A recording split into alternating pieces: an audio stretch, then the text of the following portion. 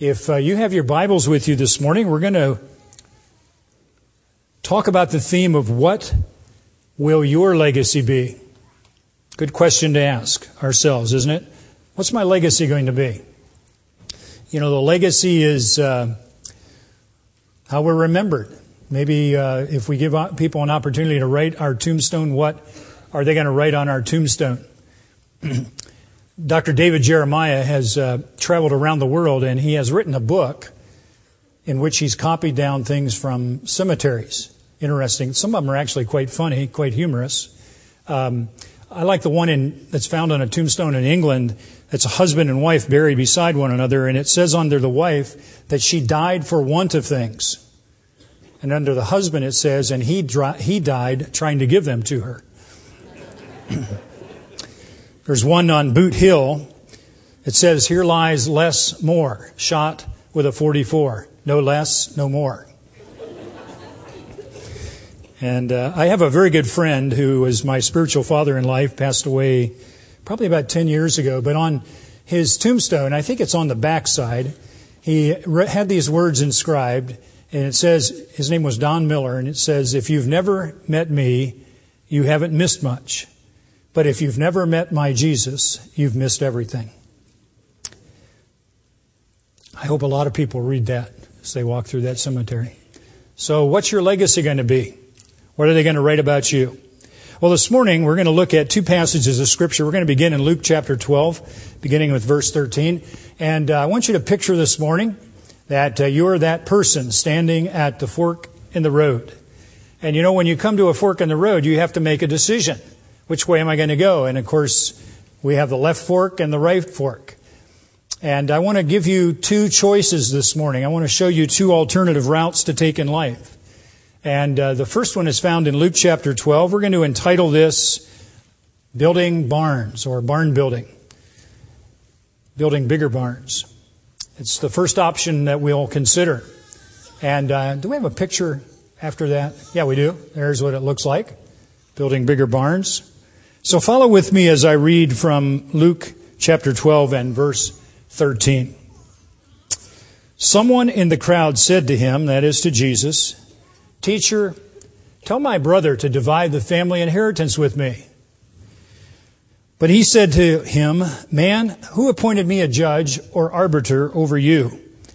Then he said to them, that is the crowd that was assembled, Beware and be on your guard against every form of greed, for not even when one has an abundance does his life consist of his possessions. And he told them a parable, saying, The land of a rich man was very productive. And he began reasoning to himself, saying, What shall I do, since I have no place to store my crops? Then he said, This is what I will do. I will tear down my barns and build larger ones. And there I will store all my grain and my goods. And I will say to my soul, Soul, you have many goods laid up for many years to come. Take your ease, eat, drink, and be merry. But God said to him, You fool. This very night your soul is required of you. And now who will own what you have prepared? So is the man who stores up treasure for himself and is not rich toward God. Well, let's dissect the text for just a few moments. We begin, first of all, by looking at verse 15, which we call the premise. Look at the second half of that verse. Jesus says, For not even when one has an abundance does his life consist of his possessions. You are not defined by your material things. That's not who we are. Who we are is down deep in here. And that's the premise with which he begins this parable. And then he begins to reveal to us, through the legacy of this man who was into building bigger barns, some errors that he makes in his lifestyle and in his choices. And in verse 17, he reveals to us this first error that he makes. And it says that this man began reasoning to himself. And he says, notice the personal pronouns, What shall I do, since I have no place to store my crops? In the Christian Missionary Alliance, we have what are called 7 core values, and you may have seen them somewhere. They're worth reading and worth pondering, but the third core value says these words: everything we have belongs to God, and we are His stewards. Well, this man wasn't living life, as a matter of fact, he wasn't living life as even God was in the picture, as you can see. But he certainly wasn't living life as if all that he had belonged to God. It's mine, he says.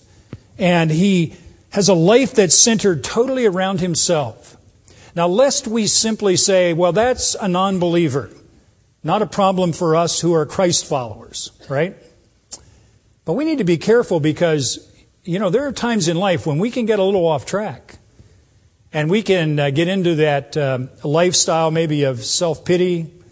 And all of a sudden we lose our focus on the Lord, like Peter did on the water. And all that we can see is ourself and our circumstances and what's going on. And it becomes all about us. And if that happens, God has to shake us to get us back on focus and back on track. And this man is living a life of absorption of self. What shall I do, since I have no place to store my crops? And the warning to us is, don't travel that road. If you find yourself getting off onto that track, repent, would be the first thing to do. Turn about and go the other way. Get back on track. So don't live life as if you're the only thing that matters and it all revolves around you, because it does not. The second error he makes is found in verse 18. Then he said, this is what I will do. I will tear down my barns and build larger ones, and there I will store all my grain and my goods. His second error is the error of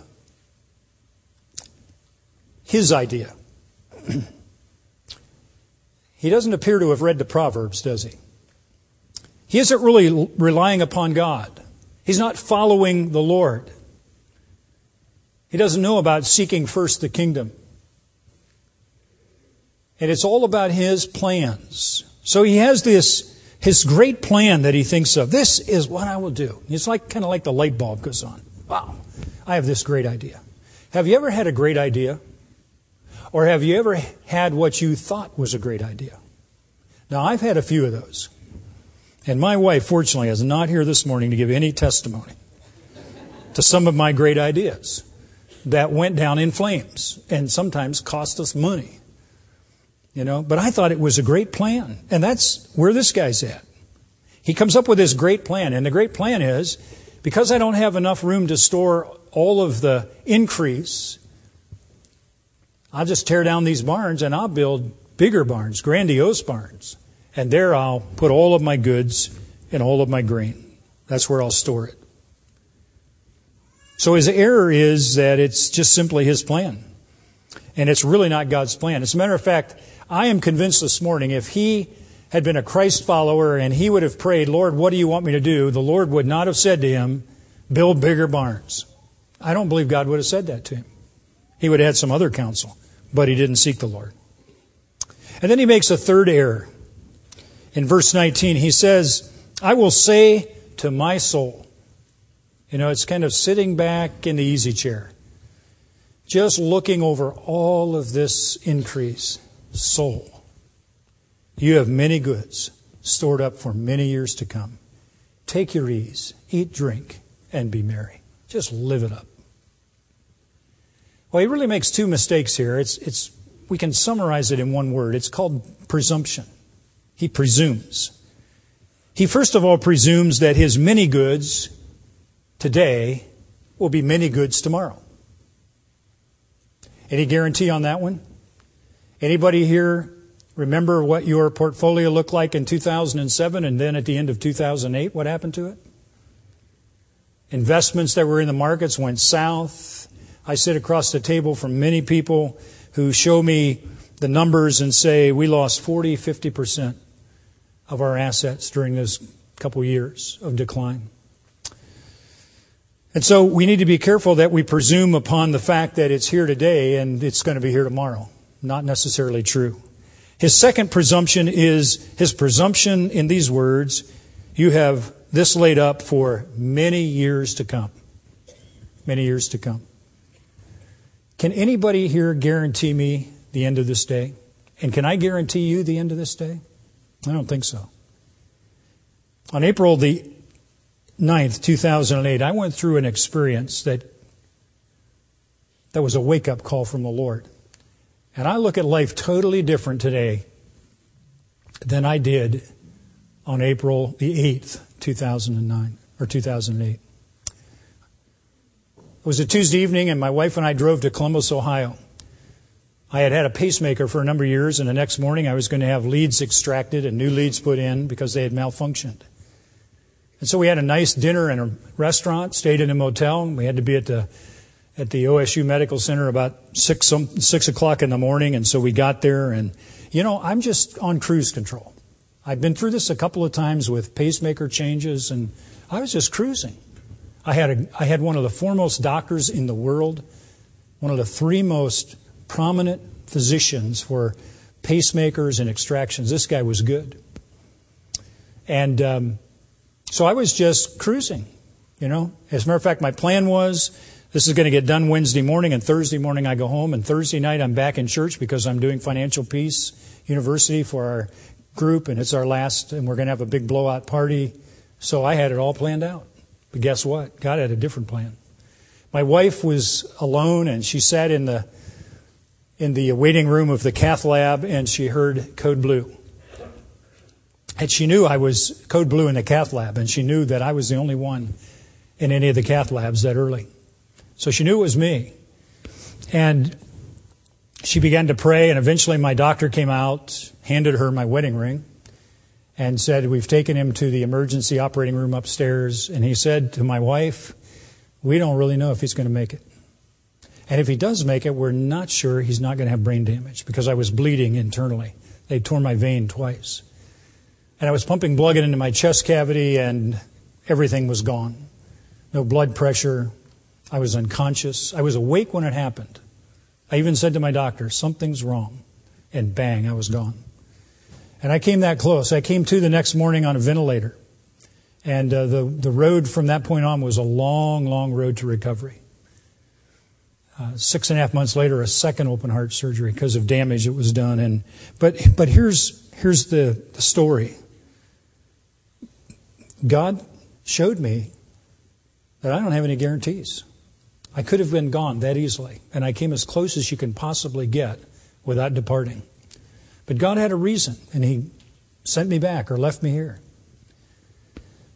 But it changes your perspective on life. And I'm sure some of you are sitting in these pews this morning and you've been down this road and you know what I'm talking about. That your life changed after something dramatic. And you don't presume tomorrow any longer. I don't guarantee myself tomorrow. It's in the Lord's hands. He's taught me to number my days. So we need to be very careful that we presume upon the Lord that there's enough and we'll be here for a long, long time. No guarantees. In the work that I do estate planning with people. I've had people sign their wills. I had a gentleman who signed his will, and 4 days later he died. I have people who didn't get to sign their will. They didn't make it. So there's no guarantees, friends.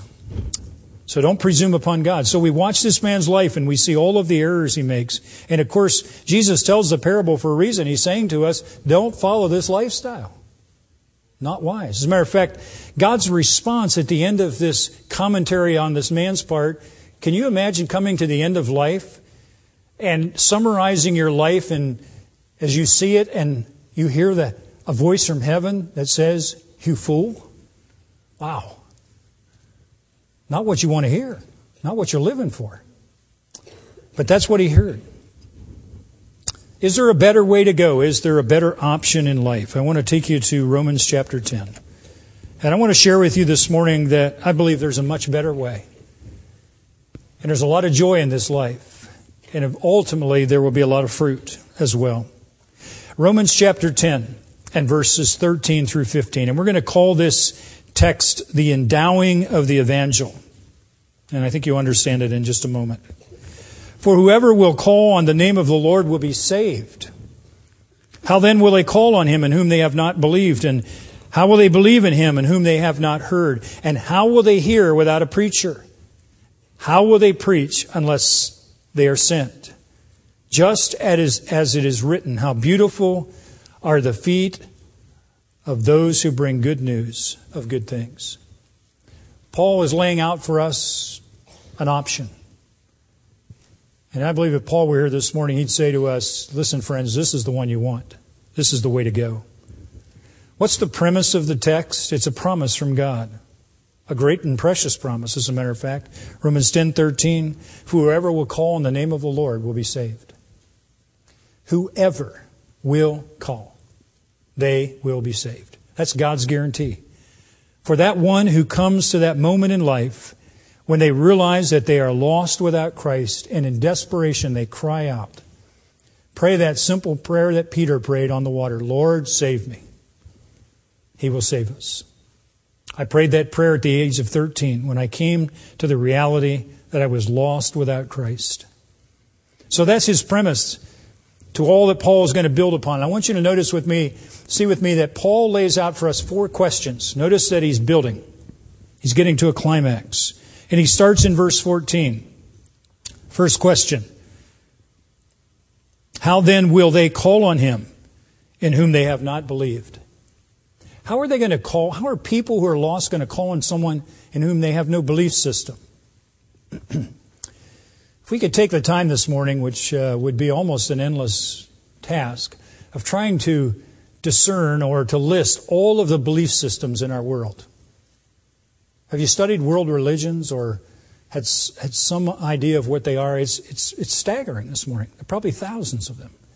There's the atheist who has no belief system, and there's the Hindu, and there's the person who follows Shintoism, Confucianism, and of course, one of the fastest growing religions of the day is Islam. And so all around the world, there are people who believe in all kinds of things, and there are people in places that are dark in sin, and people believe in what we call animism. They believe in the spirit world, and they believe there are good spirits and bad spirits, and you have to do certain things to appease the bad spirits. And some of it is quite tragic because it even goes to the degree of sacrificing children to appease the spirits. So people have all kinds of belief systems, and Paul says, well, how are they going to call on him in whom they haven't believed? So there needs to be this opportunity to believe.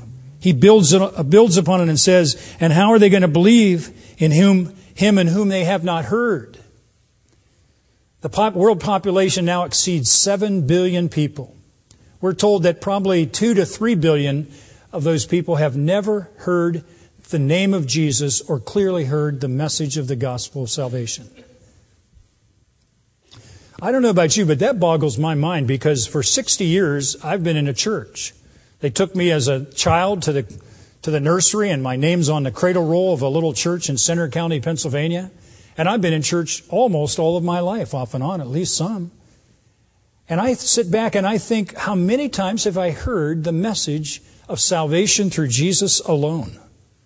I've heard it in church, in Sunday school classes. I've heard it on the radio. I've heard it through television preachers. I've read it in books and pamphlets. And you may be in the same category as I'm in this morning. You've heard it all of your life.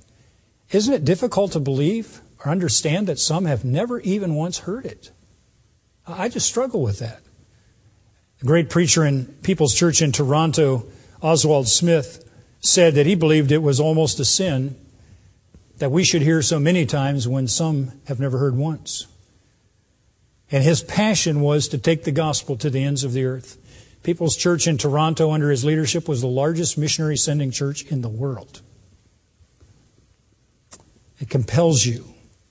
So how are they going to hear? Or how are they going to believe in him in whom they have not heard? Says Paul. And then he asks the third question, and how are they going to hear without a preacher? How are they going to hear without the evangel? Well, it's a rhetorical question. They won't. Now, the evangel today comes in many forms. And we're excited about the fact that we have so many avenues that we didn't have at one time. At one time, it was just taking someone there bodily, or maybe using Christian literature. But today we have the evangel who goes in person, and we have the literature, and we have the radio, and we have the television, and now we have the internet. And we have all of the different avenues of the internet. And many, many people are hearing of Christ that never heard of Him before. But Paul says, how are they going to hear without the evangel? So we need to see that the evangel gets there, or the message of the evangel gets there. And then he says, as he reaches the climax in the last question, and how will they preach unless they are sent? How are they going to preach unless they are sent? What does it mean to send? And I'd like to ask you this morning, are you involved in sending? How do you send? Well, it has many facets. One may be that you give of your own, in the sense of your children or your grandchildren, or maybe you go as God calls you to go. And of course the evangel, we're all evangels in one sense of the word. We're evangels to our neighbors and to our co-workers and to our classmates in school and to our family and friends. We're all evangels. But some are the evangels to the ends of the earth who have been sent. And we have a great heritage in the Christian Missionary Alliance. 125 years of sending. And we have some unbelievable stories and some tremendous fruit. Every 3 minutes under the ministry of a Christian Missionary Alliance worker, someone is praying to receive Christ. Think of that as we're here this morning. How many have come to faith in Christ? That's exciting. Something to get excited about. And Paul says, and how are they going to hear unless they're sent? So we can send. Sending also involves praying, intercessory prayer. God wants us to be praying for those who have gone, and they want us to be praying for them. That's the first thing they tell you. That's the most important thing you can do for them. They'll tell you that. And we can also send by giving, stewardship, resources. Are we supporting the work of God to advance the kingdom to the ends of the earth? So many Christians are missing something here. I hear some say, well, don't make me feel guilty about this, or I don't want to be obligated. Well, I accept that I'm obligated. I'm obligated to Jesus Christ because He saved me, and He didn't just die for me, He died for many others, and so I need to see that they can hear this as well. But beyond that, beyond an obligation, it's a privilege. It's a privilege to be involved in the kingdom of God through giving. And to give that we might advance the kingdom to the ends of the earth and bring many people to Christ. When we read about the man who built bigger barns, God's commentary, God's response at the end was, "You fool." Notice God's response here. How beautiful. God says, "This is what is beautiful to me. How beautiful are the feet of those who bring good news of good things." God glories in this. God says, if you want to do something beautiful, this is it. This is what really counts. Let me share a story with you. His name was Ed Thompson. Ed came to faith in Christ as a teenager, and God's call was upon his life to be a missionary. This was in the 1940s. And so he committed his life to go and be trained. As he graduated from high school, he boarded a train to Nyack, New York, to the Missionary Training Institute of the Christian Missionary Alliance, so that he could be equipped to be a missionary overseas. And while he was there, he met a beautiful young lady by the name of Ruth Stebbins, and they fell in love. And on their very graduation day, they were married. They went out and served a church in the Alliance for their home service commitment, and then they accepted the call of God to the country of Cambodia in the 1950s. They went and they labored faithfully for 14 years among the Khmer people. The Khmer people were tremendously resistant to the gospel, and the fruit of their labor was minimal. But they served God anyway. They didn't quit. They raised a family in Cambodia. The kids eventually went off to the missionary schools and were educated. Near the end of their term there, their third term, they heard of a people group in the mountains, the highlands of Cambodia, called the Manong people. And there began to be some openings with the Manong people, and they seemed to have a responsiveness to the gospel through some of our other missionaries. And the Thompsons didn't know the language, but they decided that when they came back after their 1 year of furlough, they would come back with the intent of learning the Manong language and taking the gospel to the Manong people. But while they were home on furlough, the country of Cambodia was closed by Prince Sihanouk. He threw out all missionaries of every denomination, all Christian workers. Tremendous persecution began to take place, and many believers died for their faith. Well, at the end of that year, 1967, came time for them to go somewhere, and they appealed to the Alliance to send them to the country of Vietnam. Some of you are about maybe close to my age, and you remember, you might have been right in high school or out of high school, and you remember that Vietnam in 1967 was not the place you wanted to go on vacation, right? Or even go, period. But they asked the Alliance to send them there in the midst of a war. And so they went with the intent that they would begin to learn the Manong language. And so they settled in the city of Bam Mae Thuot, South Vietnam. Began to learn the language. And as they were studying, the year passed and turned into 1968. At the end of January, there is a celebration in Vietnam. It's the big blowout. It's called the New Year, or it's termed the Tet celebration. Some of you remember that word, the Tet. There was a great truce declared between the North Viet Cong, the South Vietnamese, the Americans, and the other forces that were there, that there would be a 3-day truce during the Tet. But the North Viet Cong broke the truce immediately. On the very first day, they attacked South Vietnam.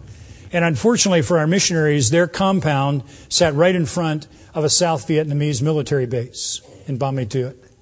They were in direct line of fire, machine gun, mortars, grenades, everything. And so some of them ran for cover in the back of their yard. There was a makeshift bunker. It actually had been a garbage pit at one time. They turned it into a bunker, and Ed and Ruth Thompson ran into that bunker, and one of their neighbors, Ruth Wilding, who was one of our missionaries, ran also for cover. And just as she reached it, she was shot down with machine gun fire and fell into that bunker. There were other missionaries in there. To be sure that no one survived, a Viet Cong soldier tossed a grenade into that bunker. And Ed and Ruth were killed, gave their lives. They were buried in Vietnam. Fortunately, their children were out of country at the time. Things began to deteriorate. Some of our missionaries were taken captive. Some were missing. One of the last Alliance missionaries to be evacuated from South Vietnam in 1975 was Ruth Stebbins Thompson's brother, Tom Stebbins. Tom was the field director. You may remember the helicopters lifting off of the embassy, American embassy in Saigon. The next to last helicopter, Tom was hanging out of that helicopter to get out of there. And our missionaries were gone, and the question was, well, what's going to happen to the church? Tremendous persecution came as South Vietnam fell to the North Vietnamese communists. Many of our pastors were imprisoned.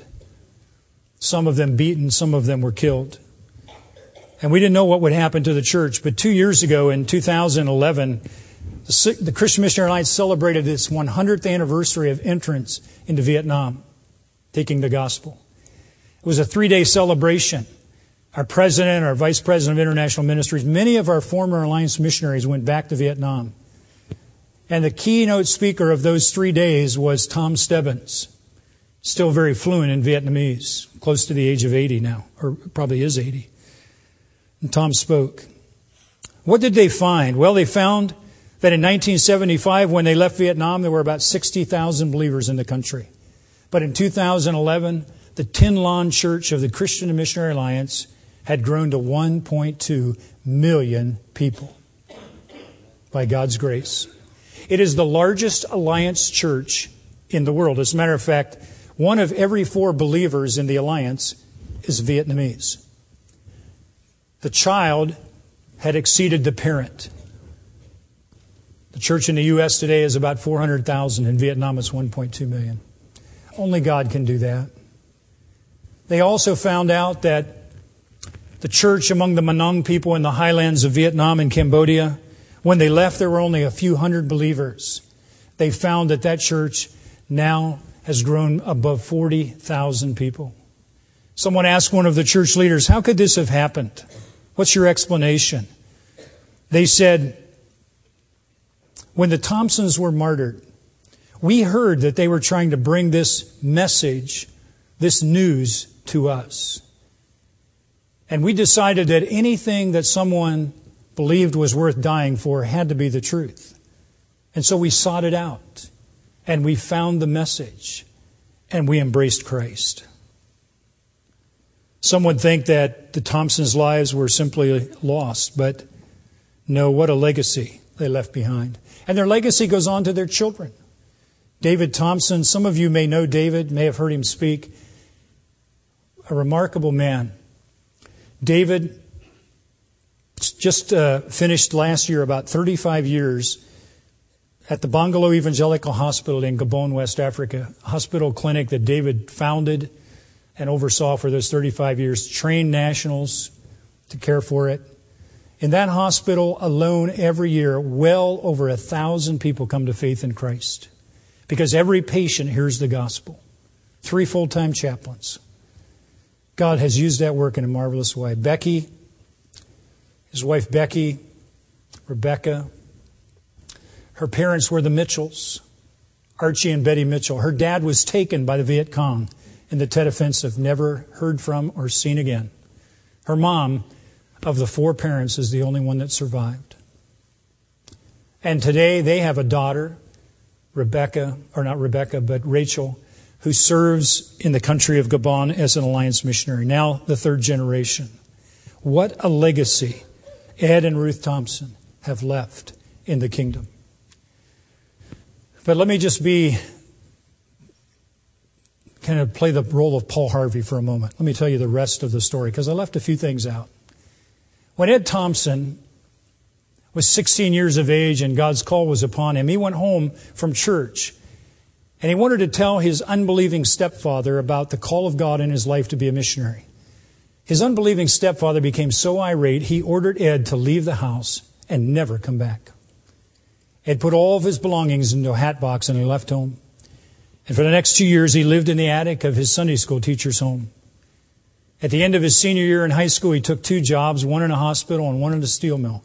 He worked all summer long to earn enough money to pay for his first year at the Missionary Training Institute, and he boarded the train for Nyack. But on his way there, someone robbed him of all of his money. And when he arrived, he had nothing. But he didn't tell anyone. His day came for registration, and as he stood in the registration line, and remember, we're talking the 1940s. No Pell Grants, no student loans.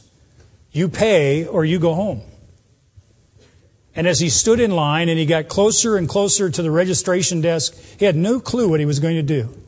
2 more students between him and the desk, and an official from the college took him by the arm and pulled him aside and said, Ed, someone has left a legacy to the Missionary Training Institute.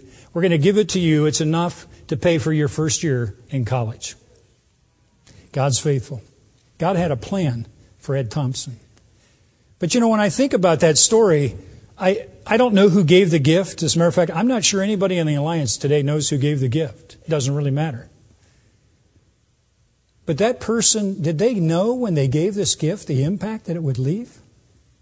There's a lesson for all of us. We don't know the impact of what we give to the Lord. But we know this. God says that He has promised to bless it and to multiply it. To bless it and to multiply it. And someday we'll see the result of that. That's the Thompson story. That's the impact of their lives. And so we come back to the crossroads and we see the 2 options before us. Building bigger barns or endowing the evangel. I hope you're not struggling with which one's the best way to go. It's pretty clear, isn't it? Because you see the one on the left, the barns, Someday they're going to burn up, collapse, be gone, and it's not going to mean anything.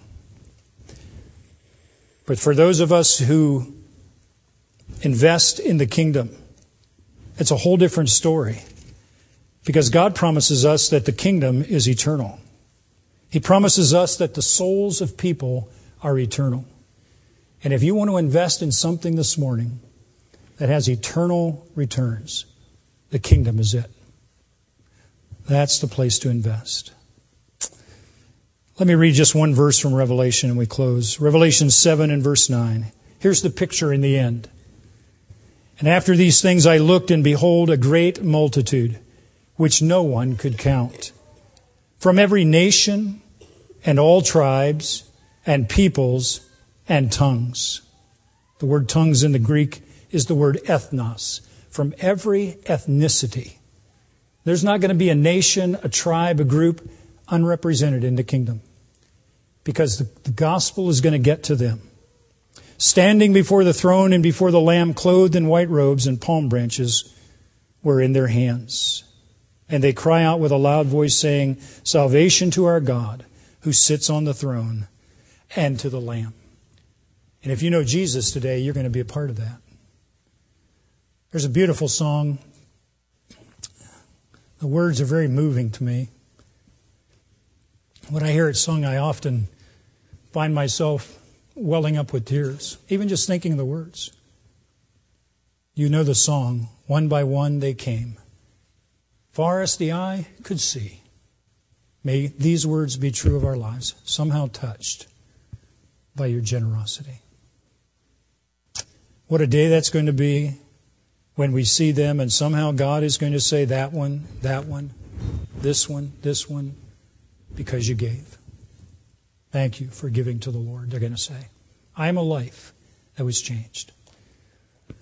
I don't know about you, but that's what I want to be involved with.